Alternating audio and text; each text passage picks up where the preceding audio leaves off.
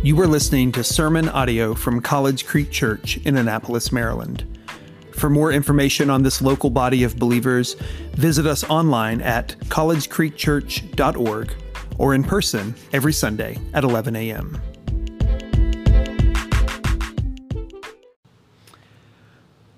Well, if you were with us last week, you'll remember that we talked about this big vision, this big glorious vision that the Lord has, a vision of all sorts of people gathered together in the new heavens and the new earth where God dwells with us for eternity.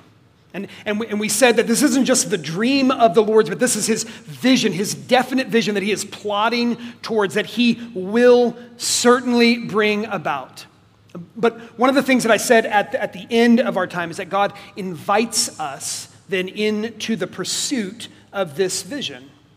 But he more than just invites us into it. I think it's important that we remember that God welcomes us into this vision as well, into this kingdom that he has as well. Our God is a God of welcome. And so thinking about this eternal heavenly reality, Jesus then tells his disciples, he says, I go to prepare a place for you. I'm going to come back. I'm going to take you with me so that where I am, you can be as well. Jesus says not just, hey, there is a place for you, but he says, I'm going to go and prepare a place for you. That is, that the place that I have for you has been personally made just right, has been prepared exactly for you to welcome you in personally. And that's what we're trying to do here as College Creek Church as well, right?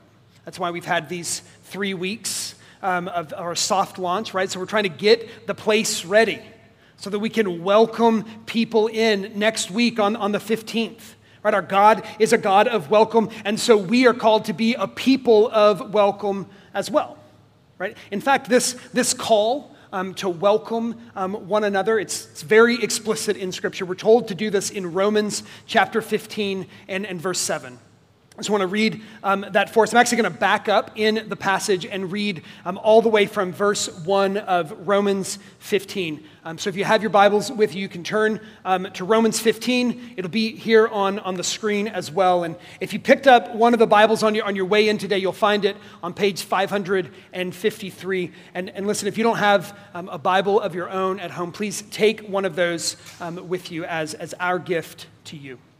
Well, Romans chapter 15, starting in verse 1. He says, we who are strong have an obligation to bear with the failings of the weak and not to please ourselves. Let each of us please his neighbor for his good, to build him up. For Christ did not please himself, but as it is written, the reproaches of those who reproached you fell on me. For whatever was written in former days was written for our instruction, that through endurance and through the encouragement of the Scriptures, we might have hope. So may the God of endurance and encouragement grant you to live in such harmony with one another, in accord with Christ Jesus, that together you may with one voice glorify the God and Father of our Lord Jesus Christ. Therefore, welcome one another, as Christ has welcomed you, for the glory of God. So I want us to focus our attention on that last verse this morning. Welcome one another, as Christ has welcomed you, for the glory of God. In this one verse, we're told what to do, how to do it, and why to do it. Welcome, like Christ, for God's glory. But we have to kind of understand the context that these words were written into. So the church in Rome is in the midst of tension and turmoil inside the church. Groups had arisen in the church that are fighting. So this infighting, arguments arising over what food a person is allowed to eat or what holidays they're supposed to celebrate. Christians, all Christians, some Jewish, some Gentiles, all fighting with each other in conflict. And so this whole letter, Paul is talking about those issues in light of the gospel. And then here we are at the very end of the letter, and he sort of sums it up this way. He says, welcome each other. Welcome like Christ for God's glory. Paul's not trying to get them to agree on everything. Instead, he kind of just says, hey, get over it. Be welcoming to one another. Right? Look at the way he gives that instruction in verse 1. He says, we who are strong have an obligation to bear with the failings of the weak and not to please ourselves. He's just spent the whole last chapter talking about this very particular dispute that they had over eating meat sacrificed to idols. And in that conversation, you can read it on your own time, but in that conversation, he says this, essentially, you can faithfully follow Jesus and eat whatever meat you want. But then he says, if your brother is grieved by what you eat, you're no longer walking in love. In other words, just because you're technically right does not mean that you can do whatever you want. In fact, you pointing out that you are technically right also makes you technically a jerk. It's not welcoming to the other person, right? He says, don't just be about pleasing yourself. In fact, don't be about pleasing yourself at all, right? As Paul says in another letter to another church, count others as more significant than yourself. A few weeks ago, I got together for dinner with a group of friends. It had been a long time since we had all eaten together. So before we had this dinner, the host sent out a text to the group and was asking about dietary restrictions. And in that text, they noted that one of our friends, at least used to be a vegan, and they wanted to know if they were still a vegan or not. It's a welcoming sort of thing to do, right? And so here's how my friend responds. She says, I am still a vegan, but will happily eat fish if it makes for an easier menu. Her response is to say, I know that sometimes it's hard as the host to make a menu that's going to fit everybody, and so I'm going to make a sacrifice for the group. But then here's how the host responded. They said, the easiest menus are ones that make my friends feel comfortable eating. Vegan options are no problem. This is an exchange between people who care for one another. They're considering each other more significant than themselves. Paul says we have an obligation to bear with the failings of the weak and not to please ourselves. Our obligation is not to rightness, it's to welcome. Right, so think about how my friends could have interacted with one another. Right? The host could have said, hey, we all know that there's nothing wrong with eating animal products, and pretty much everything we have here has them in it, so if you want a salad, bring your own. Right? And my other friend could have responded by saying, listen, consuming animal products is abusive, it's morally appalling. Not only do I refuse to eat it, but if it's even on the table, I'm not coming. Right? They both could have taken a stand for their rightness. They could have clung to their rightness. They might have even considered the other person to be weak or to be failing in their opinion. But Paul says to bear with one another, to sacrifice for each other in order to offer welcome to each other. So you think their opinion is wrong? Okay. You think they're weak for holding that opinion? Okay. You think they're failing, that's their opinion? Okay. Paul says, I hear you, and my instruction is this, bear with them. Don't seek to please yourself.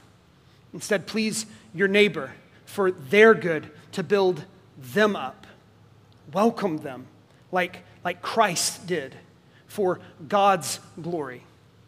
Right, and while the context of this passage in Romans is specifically Christians in the context of a church, the implication is far broader than that. To welcome like Christ must include the welcome of the outsider as well. Right, so perhaps the best way to understand what this verse is calling us to do is simply to ask, how has Christ welcomed us? So how has Christ welcomed us? We see here in our passage that he didn't look to please himself, but he took our reproach upon himself. But what does that mean? Well, this is the gospel. This is the good news. Here's the way Ephesians 2 says it. Starting in verse 12 of Ephesians 2, it says, remember that you were at that time separated from Christ, alienated from the commonwealth of Israel, strangers to the covenants of promise, having no hope and without God in the world. But now, in Christ Jesus, you who were once far off have been brought near by the blood of Christ. We were separated, alienated, strangers, hopeless, far off, but now we're near. The welcome of Christ is that he has brought us near. How? By his blood. He didn't look to please himself. And he didn't just bring us near, but he welcomed us.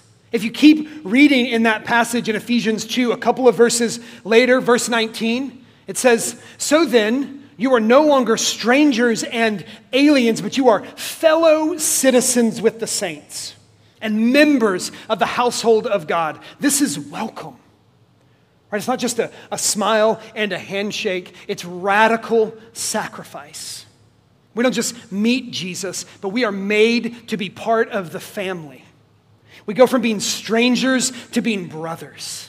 And actually, even more than that, we weren't just strangers to God. We were enemies to God. This is what Romans 5 says. It says that while we were enemies, we were reconciled to God by the death of his Son. The relational move is far more dramatic than we perhaps imagine. The welcome is far more profound than we seem to expect even from God. God doesn't welcome his children. He welcomes his enemies, and he makes them his children. God welcomes the ones who tried to steal his kingdom, and he makes them heirs of the kingdom. He welcomes the one who murdered his son, and he makes them sons themselves. The welcome of God is far more profound than we ever imagine, which is good. It's awe-inspiring, in fact.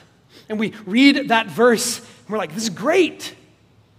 But then we read in Romans 15, and we maybe are tempted to sort of backtrack on how good the welcome of Christ actually is, because while we are certainly fine being welcomed in that way, it is a far different thing to be told that we now must welcome others in that way as well.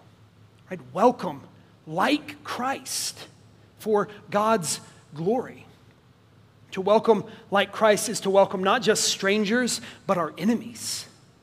It's to welcome them not just with a smile and a handshake, but with the embrace of family. And so we welcome the person that we have everything in common with and the person that we share nothing with. We welcome the wealthy and the poor, the housed and the houseless, the bathed and the unwashed, the Democrat, the Republican, the doctor and the high school dropout, the immigrant and the citizen, the person on drugs and the person who sells them drugs, the religious, the foul-mouthed, the righteous, the sexually immoral, the hurting, the thief, the greedy, the prideful, the depressed, the drunkard, the homosexual, the racist, the promiscuous and the prude, the strong and the weak, people of every race, and we welcome them not because they are right, and frankly, not because they are wrong, but because they are loved. We welcome them like Christ welcomed us, with a sacrificial love, where we do not look to please ourselves. And if in welcoming them, we find that they are entrenched in sin, we remember the words of 1 Corinthians 6, where after listing all these ways that people might be unrighteous, he says, and such were some of you. But you were washed, you were sanctified, you were justified in the name of the Lord Jesus Christ and by the Spirit of our God. Our hope for anyone who doesn't know Jesus is that they would come to know him, not that they would conform to our pattern of living or thinking, but that they would be radically transformed by the grace of Jesus. And so we welcome them into this place and into our lives and ultimately into the presence of God himself. We introduce them to Jesus because, as Peter says, who else would we go to? He has the words of eternal life. And so this radical welcome of enemies as family, it's not simply, I think sometimes we think it's just a New Testament thing. It's not simply a New Testament idea. This is the way that God has positioned his people all throughout Scripture. So listen to this from Leviticus 19. He says, when a stranger sojourns with you in your land, you shall not do him wrong. You shall treat the stranger who sojourns with you as the native among you, and you shall love him as yourself. For you were strangers in the land of Egypt. I am the Lord your God. Think about the context of the Old Testament. The people of God are the nation of Israel. And the nations in that time were constantly at war with each other. So much so that the Bible literally refers to spring as the time that kings go to war. We have football season, they had war season, right? Other people, strangers in your land, they were enemies. They were to be looked upon with suspicion. And into that context, God says, hey, when you come across a stranger in your land, a sojourner, a foreigner, an immigrant, not only are you to not do harm to him, but you're to welcome him. Don't just treat him nicely. Treat him as a native among you. Treat him as a citizen. Love him as you love yourself. The person who may seem like your enemy is to be treated like family. We welcome, like Christ did, for God's glory. And next week, we get a chance to do just that, right? As we open our doors up for a public launch, we must be about welcome. And here's what that means. We need to be looking for people that we don't know and seeking to know them, right? We need to be looking for people who are different than us and learning to love them. It sounds like one of our core values, doesn't it? Seeking to know, learning to love. That value is about welcome. It's about creating a place, an environment of welcome, like Christ did for God's glory. But how do we do that? Let me give you 4 things about welcoming that I think perhaps we often don't think of as part of our definition of welcome, but they're the sorts of things that Christ did in his welcome of us. First, welcome pursues. We often think that welcome sort of sitting back and waiting for the other person to come to us. And when they get here, we'll welcome them, right? But Jesus pursued after us in order that he could welcome us into the family of God. We must be people of pursuit as well. Eyes open to the person who's not included, to the person who's without a friend, to the person who's new or uncomfortable, so we can pursue after them, to pursue like Christ. But we have to be willing even to pursue them into their world, right? As Paul says in 1 Corinthians, I have become all things to all people that by all means I might save some. I do it all for the sake of the gospel, that I may share with them in its blessings. Right? One of the temptations that the church has is to sort of sit back and wait for people to show up at our door so that we can welcome them into our safe and comfortable environment, our controlled environment that we've created. Right? But true welcome goes out the door. It goes into homes and into spaces that are not controlled and certainly are not controlled by us. But that's the welcome of Christ. He pursued us by coming into a world of sin and utter chaos in order to welcome us into his kingdom. But Christ didn't stop simply at pursuing us on our turf, but he then sacrificed himself for us, right? True welcome is sacrificial. We've talked sort of a lot about that already, so I don't belabor the point, but just know this, the welcome like Christ, we must be sacrificial. We must lay down our own expectations, our own desires, right? Sometimes a desired evening is going to be disturbed by an unexpected house guest, right? Perhaps a conversation is going to get hijacked by a person who just needs someone to listen to them, right? There are so many ways, there's so many things this could look like, but the point is simple, that to welcome someone truly is to be willing to lay down our own desires to make sure that they are cared for. Thirdly, welcome invites deeper. We don't just stand at the door and have a conversation. Welcome invites people into the living room, right? Into the kitchen table. Welcome in this place doesn't just show a person a place to sit, but it longs to hear their story. True welcome doesn't just say, hey, see you next Sunday. It says, hey, can we get together this week? Maybe talk some more?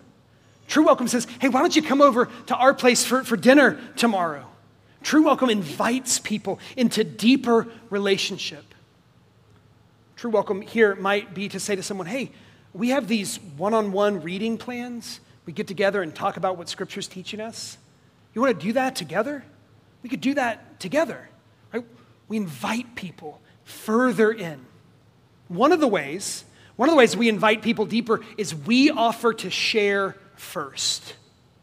We don't just invite ourselves deeper into their lives, but we invite them deeper into ours. We take steps of deeper trust and honesty in hopes that they might as well.